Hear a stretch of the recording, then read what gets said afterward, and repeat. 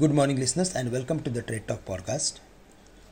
Globally, equity markets are trading sideways and in a narrow trading range as the outcome of debt ceiling talk is yet to come.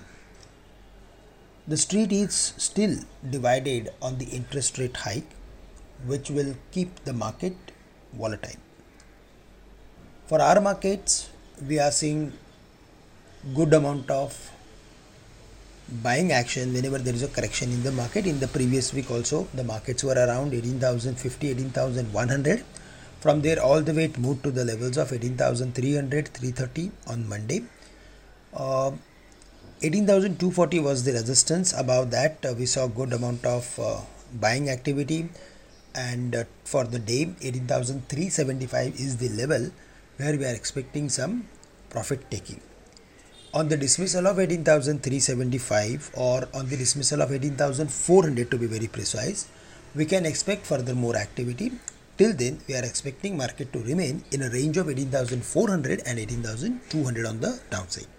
Below 18,200, again we can expect weakness that will send the market to 18,100 or 50 levels.